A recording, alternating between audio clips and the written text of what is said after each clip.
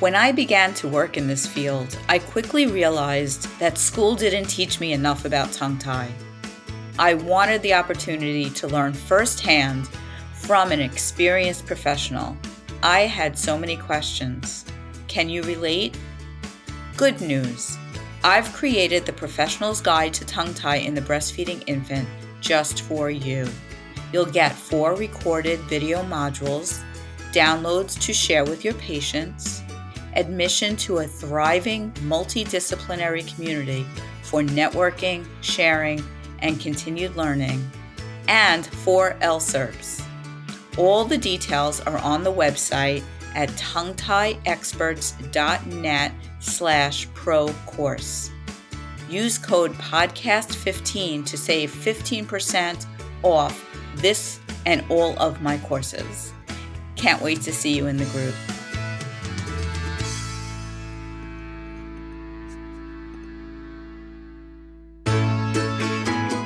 You're listening to the Tongue Tie Experts podcast, a weekly program providing information and support for those families impacted by tongue and lip tie and the professionals caring for them.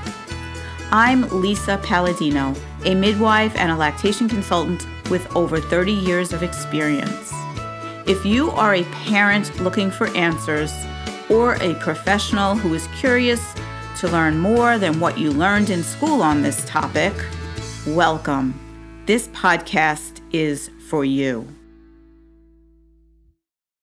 A gentle disclaimer. Please do not consider anything discussed on this podcast by myself or any guest of the podcast to be medical advice. The information is provided for educational purposes only and does not take the place of your own medical or lactation provider. Thank you. Hi, everyone. Welcome back to the Tongue Tie Experts podcast. I'm your host, Lisa Palladino, and today I'm sharing what was a thrill for me. I'll tell you a little story. For those of you who know me in real life, I'm a huge baseball fan, particularly the New York Mets. So, imagine my excitement when I found out that one of my favorite players, Francisco Lindor, had a wife who had a podcast about parenting. I took a chance, I reached out, and Katia Lindor was gracious enough to have me on her show. I loved our conversation so much that I decided to share it here with you as well. The podcast that she has is called the Unapparent Podcast, and it's all about the journey of starting parenthood and how things happen that you don't expect. And it's really interesting because it's bilingual. So one episode is in English, another in Spanish. Mine was in English because I'm not that confident with my Spanish. I hope you'll enjoy this recording. And I just want to say I'm so grateful for Katia Lindor for having me on her podcast and for agreeing to let me share this with you. Let me know what you think. Hello, everyone, and welcome back to another episode of the Unapparent Podcast. Today, we have a very special guest. Her name is Lisa Palladino.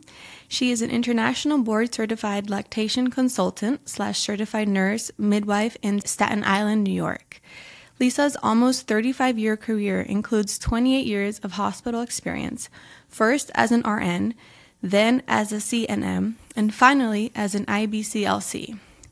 While at the hospital, Lisa worked for 8 years in collaboration with NYC Breastfeeding Initiative on efforts to achieve baby-friendly status.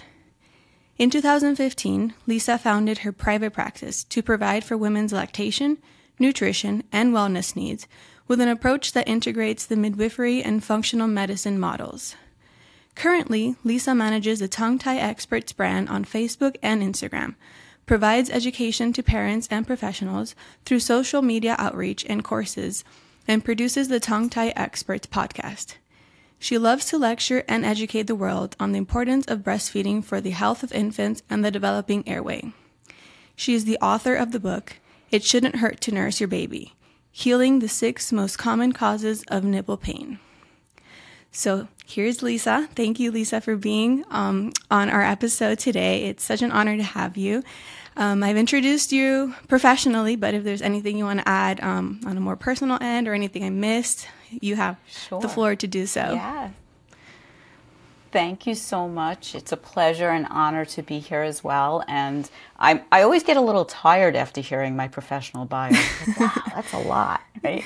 But most importantly, I'm a mom. There's nothing more important than that. I'm a mom myself and a godmom. I've raised 7 kids because I had 3 of my own, but my sister passed away very young and left 4 very young children.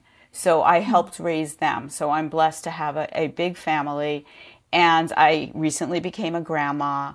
And I like to integrate my experience with my education, because we can learn everything in the books, but it's personal experience, dealing with other, families and moms and babies and all that. But we always bring our own experience to the table as well.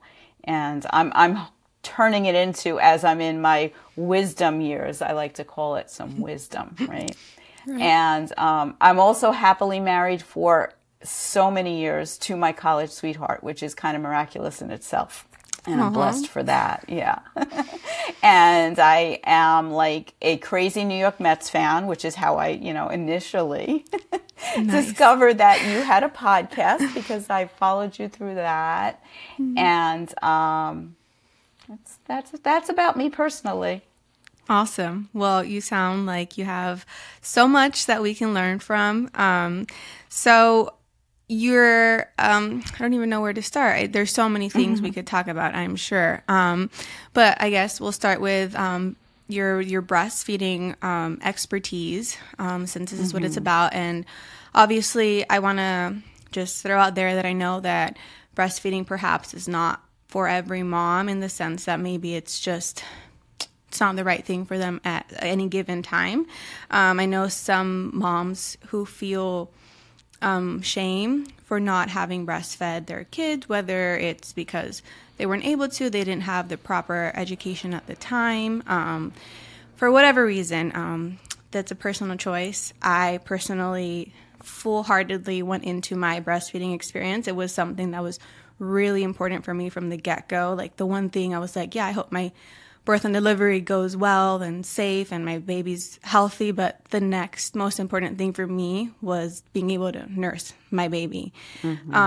So this second time around, I hope the same. And so it'll be great to hear, from you firsthand also. So yeah. First, I'd like to say, of course, sometimes lactation consultants get a bad rap, as like I've heard phrases that I won't even repeat about how militant we are about breastfeeding. And that's not the case. My goal isn't to make anybody breastfeed who does not want to. My goal is to help families to reach their own breastfeeding goals or their own infant feeding goals. And sometimes that's mixed feeding. Sometimes it's exclusive pumping. Of course, I'd love it always to be everybody feeding at the breast, but I realize that's not always possible. And, often we have the best goals, but the other issue that we don't talk about too much with pregnancy, which is why I'm so glad I'm here, is preparing for breastfeeding. We need to talk about the things that can stumble in our paths that are going to make breastfeeding difficult and what we can do about it. And I like to talk about that before the baby comes so that everybody doesn't just have that like Madonna picture of the mom holding the baby and everybody's smiling and everything is perfect and easy, because it's rare that it is perfect and easy. And the other thing that I just want to say is no shaming, of course, because I don't do this work because I got it all right. I've told my own story on my own podcast about how wrong I got my 3 different nursing experiences. I wish I could go back. And I think one of the things we're going to talk about is how the healthcare system doesn't always support us And I was a perfect example of that. I was already a nurse when I had my babies, and I knew so little about breastfeeding. So I don't do this because I don't ever want to be preachy, oh, you should do this because this is the right way. Absolutely not. You should follow your heart, get the most support for what you plan to do ahead of time so that you have the resources if you need help. Right. Yes. Thank you for that. Yeah. And so in I guess a preventative way, or just kind of in a way to prepare, how would you recommend new moms or even second or third time moms go into their pregnancy if they want to breastfeed, kind of preparing for that? What would you say in that respect? I think that the most important thing to do is to establish a relationship with an IBCLC. And most people don't even know what an IBCLC is, an International Board Certified Lactation Consultant. And the whole lactation field can be very confusing because there are so many different initials that describe different types of lactation care. There are CLCs, IBCLCs, CBCs, CBEs, there's all kinds of initials, right? But an IBCLC is the highest level of education, the highest stringent regulation on using the title, and the certification is difficult. It takes lots of years of education, many, many hours of experience learning from another IBCLC, and sitting for an exam. And we have to re-examine every 10 years, every 5 years with education. And up until just this past year, every 10 years we had to retake the exam. So it's very stringent, and it's like the gold standard. So you can get lots of help from other lactation professionals. But if there's ever going to be a problem, you want to get the best care that you can, the highest level if possible. And we're all over the place. We're worldwide. The problem that sometimes happens is IBCLC is a rare, it's not going to sound like it's a new profession to you because it started in the late 1980s. So to you and your younger generation, that sounds like a long time ago.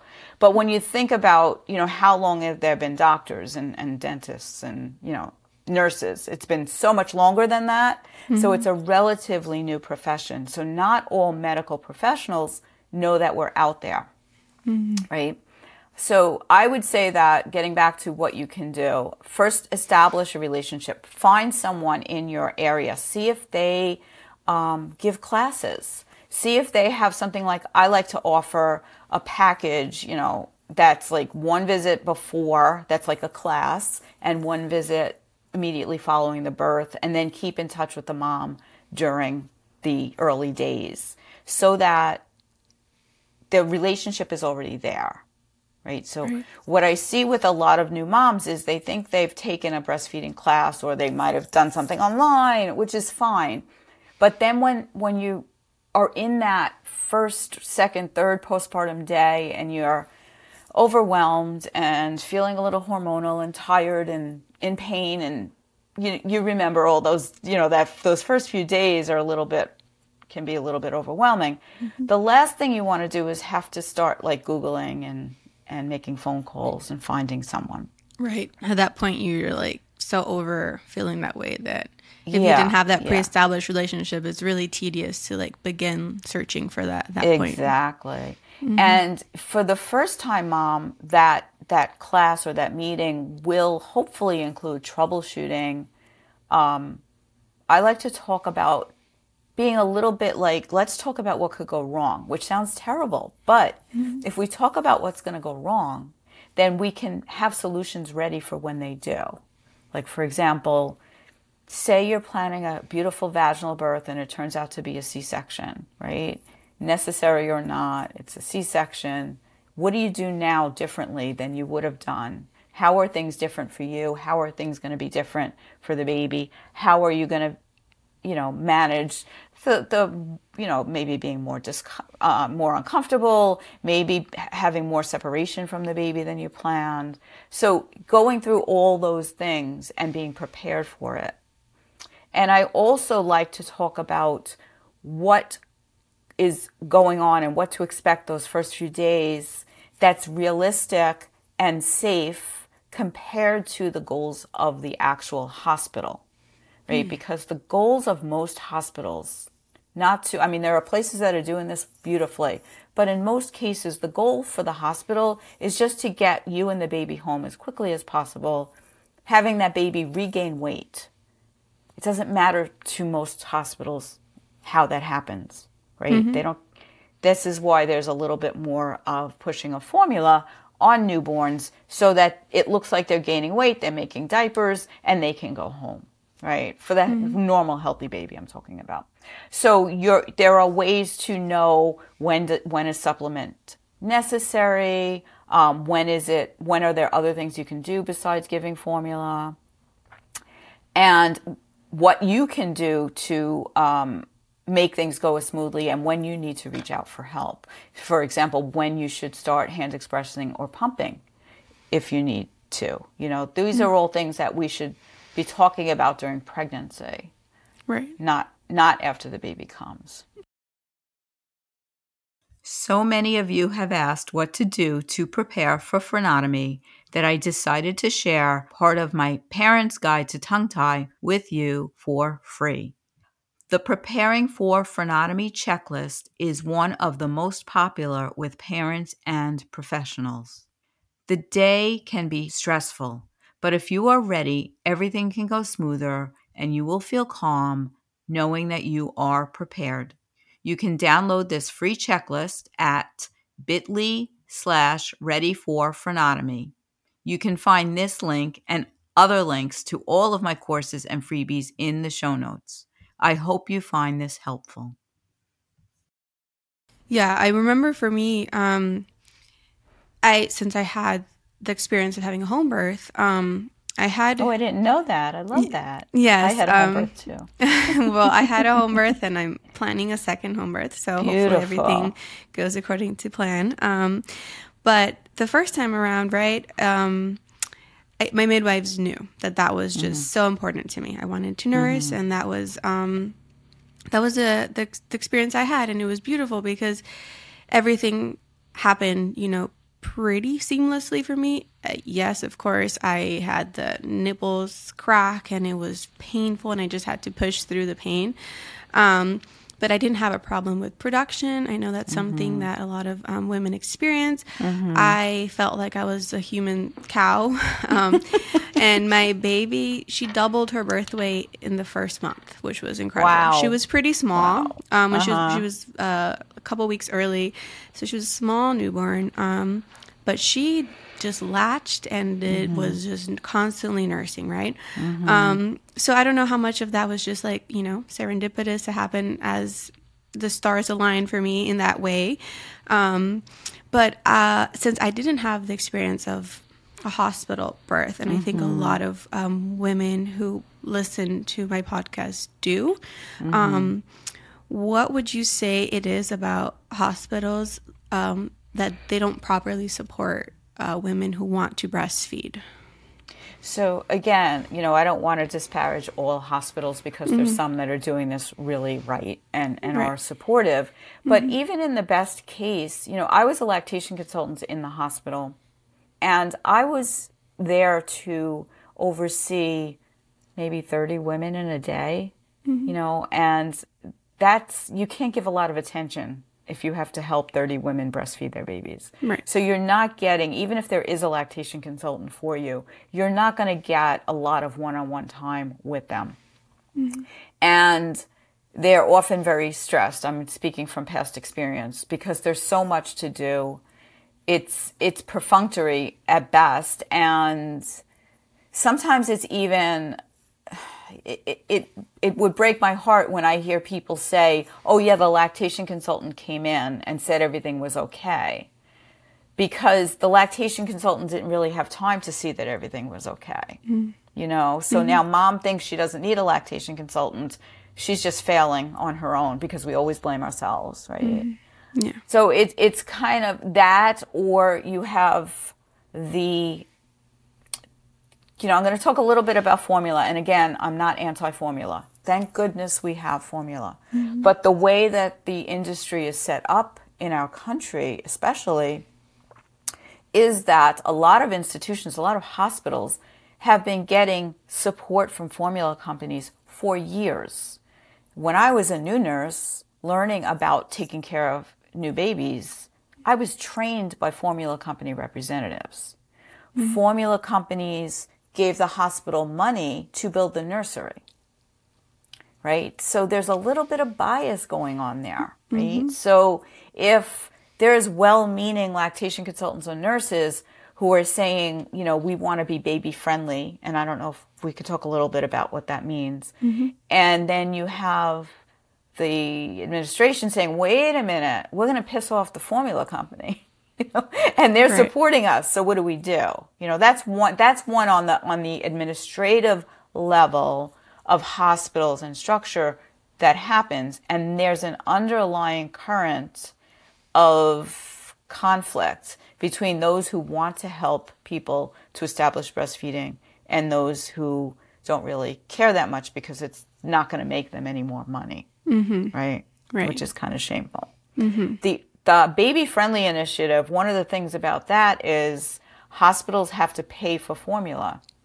And historically, hospitals got formula free. And that's why part of the reason why there's a monopoly from certain companies. You know, everybody's using either one brand or the other because the hospitals take turns giving out one or the other brands because they're getting it for free. So it's, you know, essentially free advertising. Right. Free marketing, right, to this captive audience. And we just got used to that as a culture to get the free formula. I worked at the hospital and I thought it was wonderful that we could give gift packs of formula out to moms as they were going home. And how wonderful is it that there was a little teddy bear in the pack and all that stuff, right? However, as I woke up and educated myself more, I realized the harm in that. And if somebody wants to exclusive breastfeed, and there's formula in the room or they go home with a formula gift pack, they are like 50% less likely to exclusive breastfeed because if the formula is there, they're going to use it. Because of those times when it gets challenging and you're like, wait, I need to try something else. Or your doctor says, oh, why don't you try formula? And even though you wanted to nurse, everybody's making you feel like you're not doing a good job. You're going to go for the formula, you know. Yeah, because it does get challenging. You're very lucky, but I'm going to just go back to your story a bit. Okay. Because if you had cracked and bleeding nipples, I don't want anybody to think they should push through that. There's things to do about it. The early days should not hurt. There's things to do with positioning. There's things to do with the way the baby is holding its mouth and stuff like that. So I'm sorry that you had pain. It was, it was totally worth it for me to push through it. I know I was told, you know, I had a good support system and my midwives are amazing. And they did tell me, you know, it's not supposed to necessarily, you know, like hurt. And they did explain about the latch and the proper way that the baby should latch.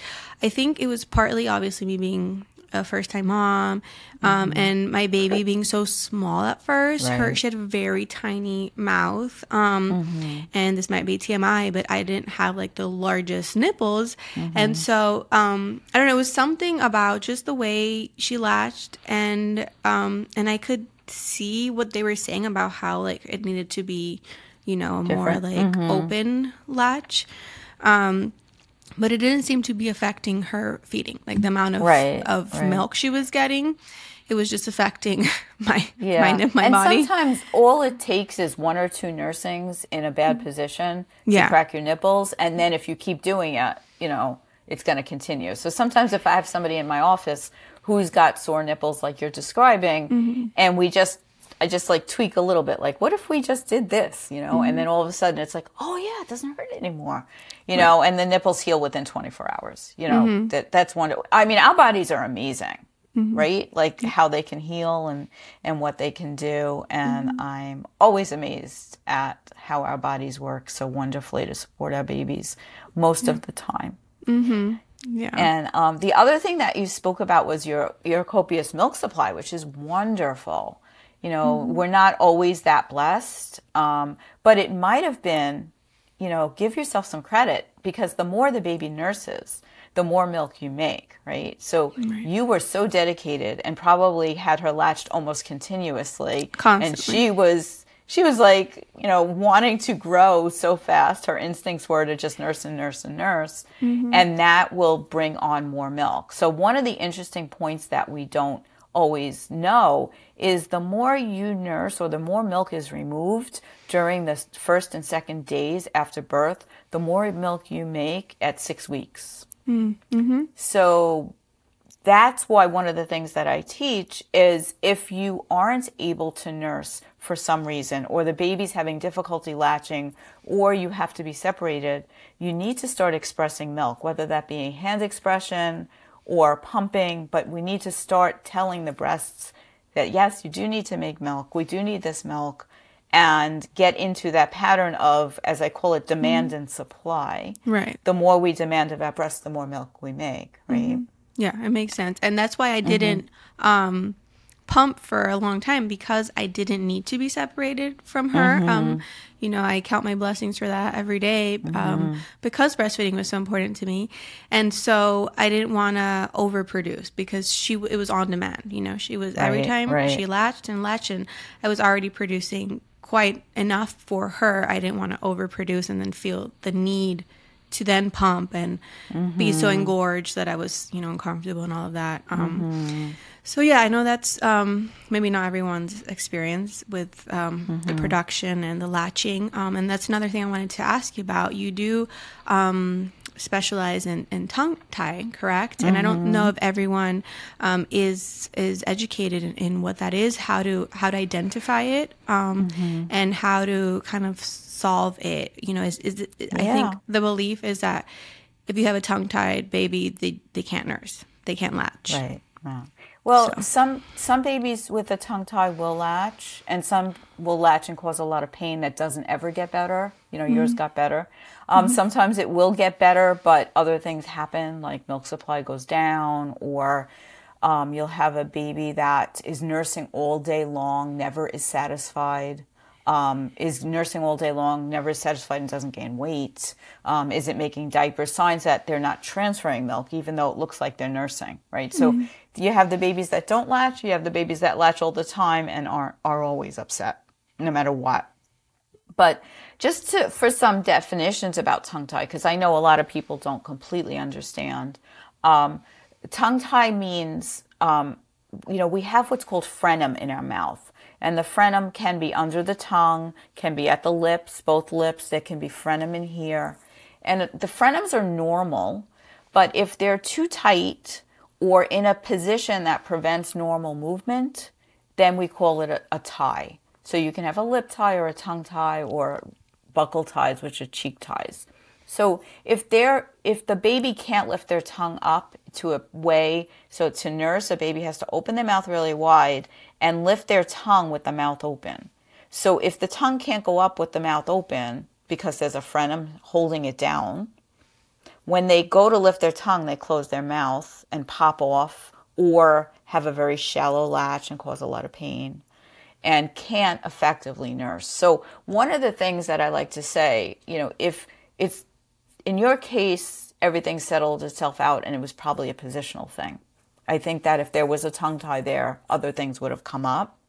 But if you have pain in general, or it's worth getting checked out, because pain that mom experiences is a sign that the baby's having a hard time, or the baby's not nursing efficiently. So we don't want it to just all be about mom pushing through if things are really bad, because that you want what's best for the baby too. So we don't want to, we tend to martyr ourselves as mothers from day one, right? But you want to consider that it could be a sign that the baby's struggling.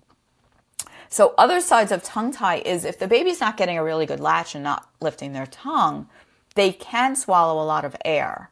And when babies swallow a lot of air, it's got to go somewhere. And sometimes that comes out as spit up or reflux. Sometimes it causes GI distress or a lot of gas pains or colic symptoms. And sometimes it causes, again, a little bit gross, but explosive bowel movements, right? Diapers that like you can hear them across the room, or they're like explosive, and sometimes they're more odorous than you'd expect a baby to have. That's not always a sign of tongue tie, but tongue tie should be ruled out if that's happening. But reflux especially, a lot of spitting up warrants an examination by someone who understands what they're looking for.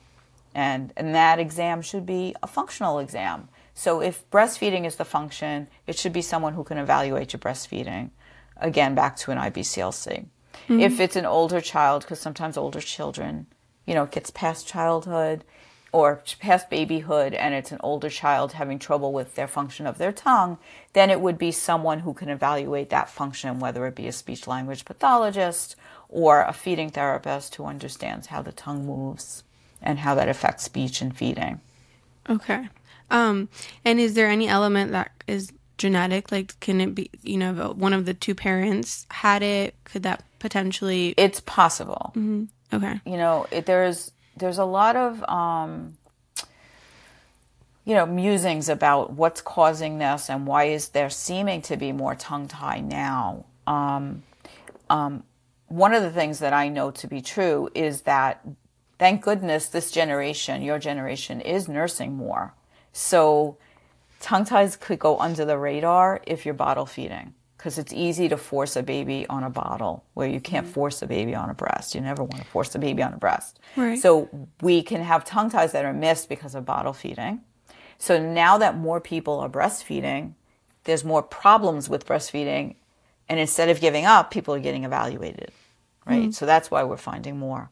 The other thing is that one of the people that does research in this area is an anthropologist who's a dentist. And he's been examining skulls of prehistoric, pre-industrial skulls up until now, and realizes that, one of the parameters of having a tongue tie is your teeth can be overcrowded and you can need braces later on, right? So he's realized that prehistoric skulls don't have any overcrowding.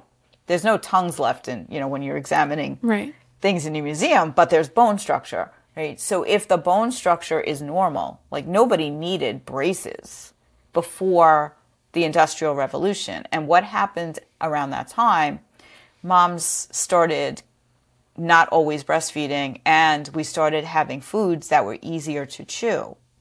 So losing that ability to chew, it's like use it or lose it genetically. So it's referred to as an epigenetic change. Mm-hmm.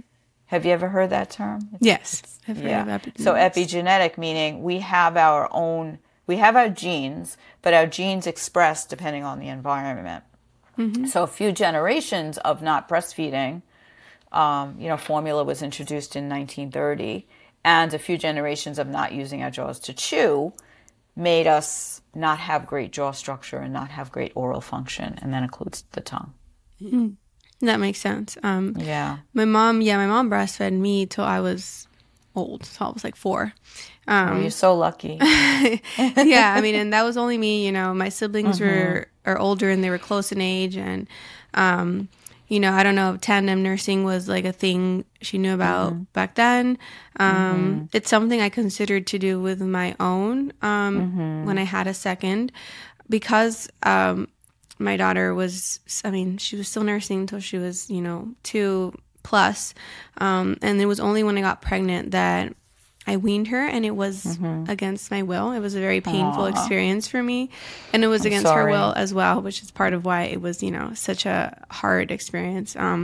But I since I had been at risk of preterm labor my first time around, and I just got this sensation of just more nausea than usual every time she would latch on, which had just never happened up until I got pregnant again. My plan had been to just nurse her until she weaned herself, and if that meant tandem nursing, even though I know that's very demanding, even more so than full-time nursing one, it's 2, right? But I considered it because I really did not want to wean her against, her will, and that was not what I wanted to do either for me. But that's how it happened, and I've read that sometimes they want to start nursing again when the baby comes. It's also it's just so recent. It's been a few months since she weaned. So if you're open to that, it's totally up to her, really. If you're open to it, we'll see. Yeah, I don't know how it's gonna go, and I know every child is different, so we'll see how much this one wants to nurse. Because my first, she was just nursing all the time, and then all night long, and it was just like it was pretty. I mean, it did feel like a very demanding job for me. But that's what I wanted my job to be. I really wanted that. So that makes me feel so good to hear that. Oh, I love it. Because it is the most important thing you'll ever do. I don't care if I sound like an anti-feminist, because I'm not. I'm a feminist. But it's you deciding that it's that important to you, And can I just say I want to applaud you, because I think that one of the things that attracted me to your account was your pictures of you nursing your baby, and not an infant baby, because we don't see enough of older infants nursing and toddlers nursing. And thank you for doing that, because we need to normalize that. Because that is, I mean, the natural age of weaning is, as you did, 3 to 5 years old, and that's not for everyone. But in our culture, sometimes we shame people who nurse past 6 months. Yeah, people think it's weird or something. I don't know, and it's sad. I get comments. I mean, I would get occasional comments, of like, why do you post pictures of nursing your 1-year-old or whatever? And it's just like, it's literally the most natural thing a mother can do to her baby. Why would I not? It's part of my daily life. Like, if I'm going to post what I'm eating, why wouldn't I post what my child's eating? Which is she's nursing like all the time. And you're making it normal. You're making it normal by showing it. So it's so important. I have, my grandson is 16 months old, and he's still nursing, and that's been a challenge. My daughter has been a trooper, because he's, not to get into his story, but it hasn't been easy for her, and she needs to cut down a bit just for her own sanity. So she's going through a little bit like you did with having to do it when she doesn't really want to. He certainly doesn't want to. He would nurse every hour if he could. And it's a challenge, but you have to do the things that feel right to you. And I admire that you realized instinctually the right thing to do, even though it was hard, was to wean. Because we have to get back to our instincts and do what feels right to us, Right. Yeah. And if we lose our sanity, there's no good for our children in that either. So we need to keep ourselves sane also.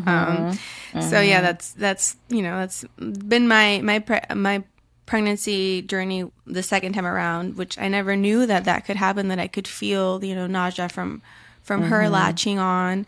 That was very new to me, and I felt a lot of shame and guilt around it too, because it was just, I didn't prepare myself for that. I kind of had envisioned myself just nursing her throughout my pregnancy, and possibly even while nursing the newborn. And so, yeah, I was, I guess I had to, tell myself that I did what I had to do, even though it didn't necessarily feel right in all aspects. It was what I needed to do in the moment. So I gave myself comfort in that. So when I was practicing as a midwife, if I had a toddler that could nurse, sometimes we used that toddler to help bring mom's milk in. If the newborn was sluggish, we'd convince the toddler to help, because they knew how to do it, So, and it was always a blessing to me to know that when there was tandem nursing, that we did have someone that, like, the milk would be there. And the milk comes back amazing. It's again, our bodies are incredible with how we make milk for the babies we need. The babies who ask to nurse, there will be milk there, as long as there's nothing health-wise going on, Correct. But that's the other thing, getting back to how we said in the beginning about what to do before the baby comes, to prepare. When you speak to a lactation professional, they'll go over with you the risk factors to breastfeeding difficulties like low milk supply and what the risk factors are for low milk supply, which will either help you to prepare in case there will be, or to reassure you that there's no reason why you shouldn't make milk, because there are some risk factors: previous breast surgery, some hormonal problems like polycystic ovarian syndrome. Some people have lower milk supply. Infertility treatments or needing infertility treatments sometimes lessens your ability to make milk because there's some sort of hormonal problems to start out. And other things like diabetes, gestational diabetes, high blood pressure. So that's not to say that if those things are present, you can't breastfeed, but it's more of an important, like having a plan of what you're going to do, maybe starting pumping earlier or doing some hand expression even before the baby comes to be ready to feed the baby, and, on an individual basis. So there's things that you can prepare for ahead of time. If you know you're going to have a NICU baby, like some parents know ahead of time, for some reason their baby has to be born early, or if the baby has something wrong that's going to necessitate a separation, you can prepare for that and know what your plan is, so you feel proactive before the baby comes. Yes. Oh, that's so important. Thank you for bringing up also, because that is many moms' realities.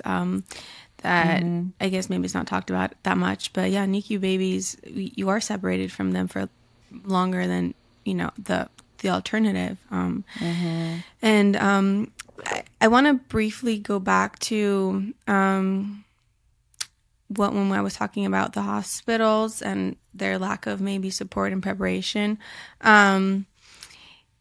Is there something that, if you had to just, I know you've said a lot and it's been super helpful. Hopefully everyone has really gotten a good grasp of what they need to do.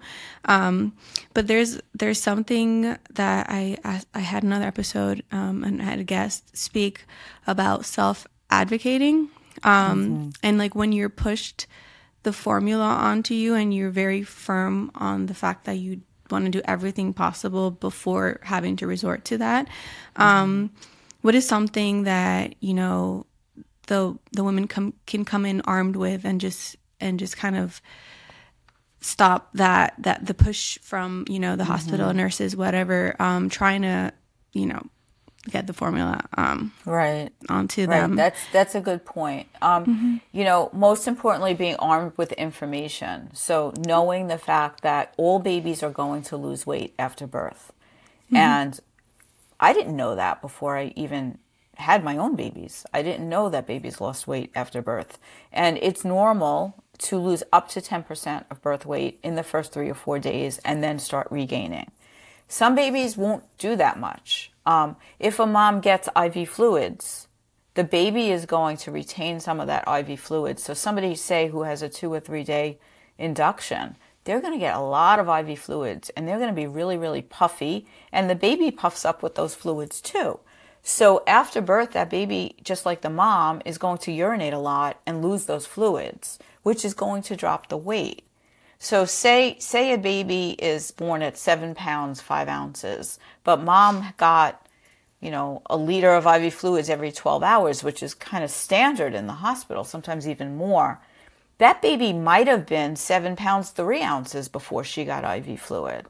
So now when that baby loses 2 ounces, it looks like the baby is losing so much weight, but mostly it's the water, the extra fluids that they got.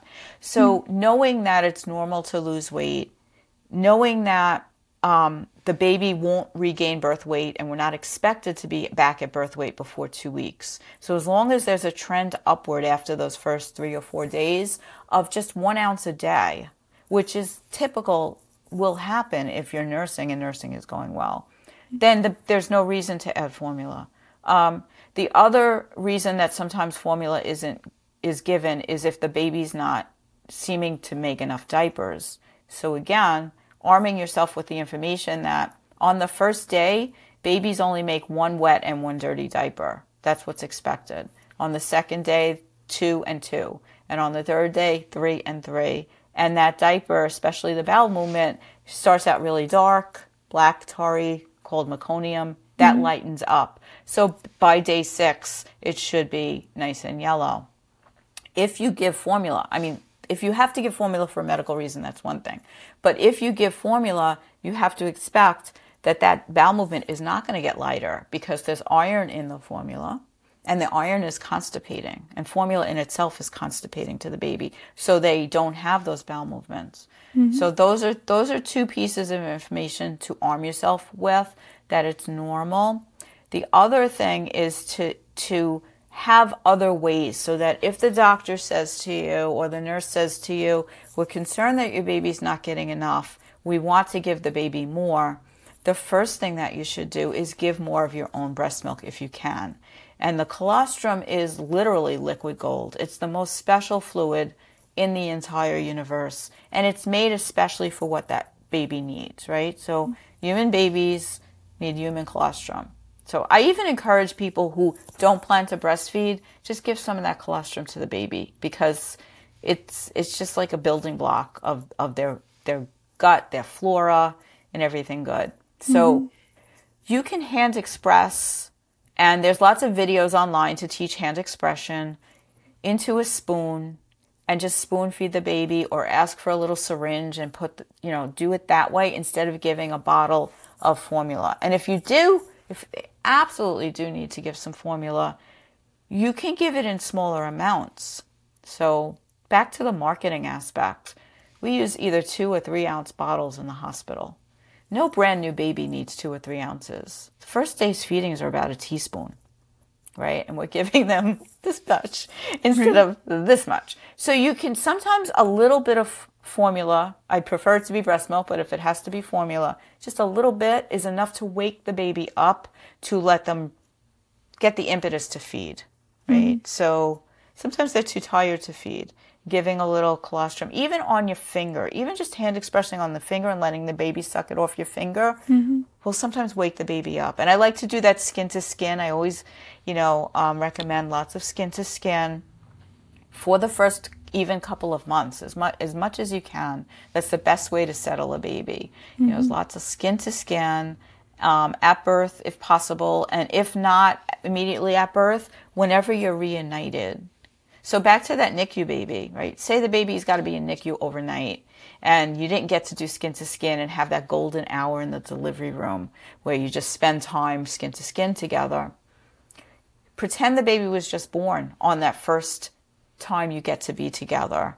Undress from the waist up, take the baby's clothes off except for a diaper, put them on your chest, cover them with a blanket. So if you're separated, and whenever you get back together, pretend the baby was just born. Put the baby on you skin to skin, and let them crawl down to your breast or root to your breast, and enjoy that closeness together. It's really special. And skin to skin helps milk supply as well. Amazing. Oh, well, thank you for that information. That's it's really great to know, especially, first timers. We come in knowing very little about all of this. I was blessed with amazing midwives and support system that told me all these things, but had they not, I imagine I would be so clueless, and there's still so much I don't know, right? But I would say being armed with information is just the best you can do to advocate for yourself and your partner, whoever's with you, to also be able to know this information and know your desires so that they can advocate on your behalf as well. I would say that's important. Absolutely. I'm a fan of doulas, because sometimes your partner might be intimidated by the hospital system. And a doula can act as as a good advocate for you if she knows what your wants are. She will remind you. She's not going to do anything, she can't get in between you and the medical system, but she can remind you of what you wanted and help give you suggestions on how to approach the hospital staff. Right. And the other thing to know, I think it's important to mention that the jargon now is, yes, of course we support breastfeeding. Everyone says they support breastfeeding, but not everybody knows how to manage breastfeeding, right? So in theory, doctors, even OBGYNs, will tell you, of course we want you to breastfeed. pediatricians want you to breastfeed and support breastfeeding, but they don't always know how to manage things when things start to get a little bumpy, and are quick to resort to supplementation. And then, one of the things that you spoke about when you were telling me about your experience was that you didn't start pumping. And again, I applaud you for that, because there's this, I think, social media driven need to pump and show large supplies of milk in the freezer and the stashes and all that. And there's no need for that. There's no need for that. And it kind of upsets me sometimes, because not everybody could do that if they wanted to. And it's not always a good idea to do that. And the other part of that, it's one thing if you have to go back to work, you need enough milk to go back to work with. But you're also going to have to pump when you're away from the baby. So you're going to be bringing milk home. And the other thing about pumping too early, if everything is going well, if things are going south, you need to pump to give the baby milk. That's one thing. But if everything is going well, breastfeeding is as simple as it can get. And once we start thinking, oh no, I have to do something, we interrupt that normal flow, that natural flow, and we make it harder for ourselves. Right. You're putting something else into it. Now we're dealing with pumps, and we're dealing with washing the pump and bottles and storage and all that stuff, and timing. And before that, choosing your pump. Nowadays, there's so many, which is great that we have so many options, Yeah. But I remember I did buy a pump, and I ended up using it very little, just because, as I said, it didn't feel necessary for me. And again, many women maybe have to go back to work, and they have to eventually, pump and do all of that. But I just felt like the simpler, the better. I was maybe partly just me not wanting to overwhelm myself, as you said, with yet another task. It was quite enough feeling exhausted constantly from having a newborn, and then learning, how to be a parent. And so it was just like, I'll just nurse her. And that was the best thing for us. That was how I chose to do it and how it worked out for us. And so I got to say, I feel pretty fortunate in that area. But I was also very adamant about my desire to exclusively, nurse for as long as I could. So and just let me turn the tables a little bit. Do you have any questions for me for your second time? Like, say you were coming to me as a lactation consultant. Like, was there anything that you're wondering now, or like thinking about something? Because this is what I do when second time moms or third time moms come to me. I'm like, tell me what you would want to change about the first time. Well, honestly, I'm now questioning if my daughter actually did have a tongue tie, because it was I think unnecessarily painful, and it was because of the shallow latch. That's what I think the problem was. And there was something else that you said that I was like, oh, it was also very smelly. She like pooped a lot, but I was like, this is such a small child, and I have a very clean diet. I like to say, I eliminated dairy. I'm vegetarian, and I was like, it can't be what I'm eating that's making her like fart. Right, this, that was like, what I was going to smelly. say. The other thing that does that is dairy, or sometimes vitamins, certain supplements. Well, I was very usually, conscious of like what I was putting into my body because I know, she's nursing from me, and I was like, they smell very powerful, but I kind of just was like, well, I don't know, maybe that's the way they are. And in Spanish, we roll our R's, and my husband can't roll his R's, and that's why I asked if it was like hereditary or genetic, because I'm thinking perhaps he had one when he was little, and it was never discovered. I don't think he was nursed for very long. And I don't think, as you said, back in the day, it was like very known. So it wasn't like something people like looked to discard. And so part of me thinks maybe she did. And currently, I mean, she's still 2. She's speaking a lot, but she doesn't roll her R's yet. And so I'm like, and if she has problems with things that make her certain sounds where she'd have to get her tongue up to the right behind her teeth, like or the other thing to look for is make sure she sleeps with her mouth closed, because if someone's having trouble with their tongue, it shapes the palate, and then they tend to open their mouths to breathe, right? So you want to always make sure, like, baby snoring is adorable, but it's not healthy. You know, so open mouth posture snoring. And, you know, if she does well with all textures and eats all different kinds of food, that's a good sign. You know, some kids will have trouble chewing and swallowing certain things if they have a tongue tie. But it's not something it's not something that needs to be addressed in infancy. You know, this can go as an adult. I mean, I had mine done when I was after 50. Really? You know, so yeah. Okay. And mine has more to do with sleep issues and stuff like that. I mean, we could do a whole episode. I don't want to go on that rabbit hole because we're talking about infants here. But I will say that I do observe in grown people, especially some people on a certain team, that definitely have a tongue tie. And I could tell by looking at them that they have a tongue tie. Well, and I'm like, oh, I wish I could tell them, you know. Well, that's like now in retrospect, I'm like, I never really like specifically got down to like discarding it, you know. So because in the end, what I had heard about it is, you know, if there was a problem with the feeding, then I would have to really dig deeper and see what the problem was. But since she gained weight so quickly, I was like, well, she's getting what she needs. You know? And your support people were very supportive, but we don't learn about tongue tie in school. So that's why I know more about it, because I learned about it after school. Even in training to be a lactation consultant, I didn't learn about tongue tie, except for the anterior tie, where it's attached right at the beginning of the tongue and you can't lift the tongue at all. That's what we learned about in school. Okay. We didn't learn about the further back ties or the shorter frenum that cause problems, you know, even though you can't really see it unless you know how to examine for it. Okay. But I like to do a functional assessment. I don't look at what it looks like. I like to, you know, observe what's going on. Right. So, yeah, because as you say, if it's apparent physically, then there's one thing, but sometimes it's not. So I have, you know, learned a lot from you. So now that going in this time, I will know what to kind of the signs that are there. Absolutely. And then I might have to call you. I might have to call you.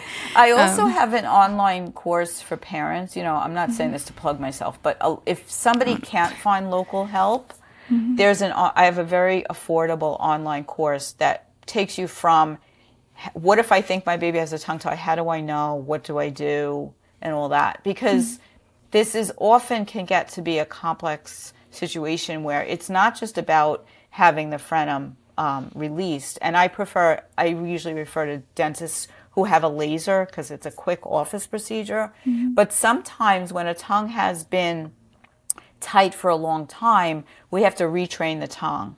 And there's exercises to do and preparation to do, and making sure, you know, if there were feeding challenges, we want to make sure that the mom's supported in how she's going to feed the baby immediately after the procedure, and making sure her milk supply is optimized and things like that. So all of that is in the parent course, but it's also important if you're looking for someone to find someone who does work with a network. So you wouldn't want to just say, oh yeah, my baby's got a tongue tie, go to the pediatrician. They recommend an ENT who does a quick snip. That may or may not solve the problem, because the problem is often deeper than just that quick snip. You have to do other things to make things easier. And also you want the support through the procedure. You know, I have a whole, my newest platform is like, we have to think about what the family is going through. And sometimes a quick early procedure isn't a good idea because of all those complex things that are going on immediately following birth. We want mom to recover, you know.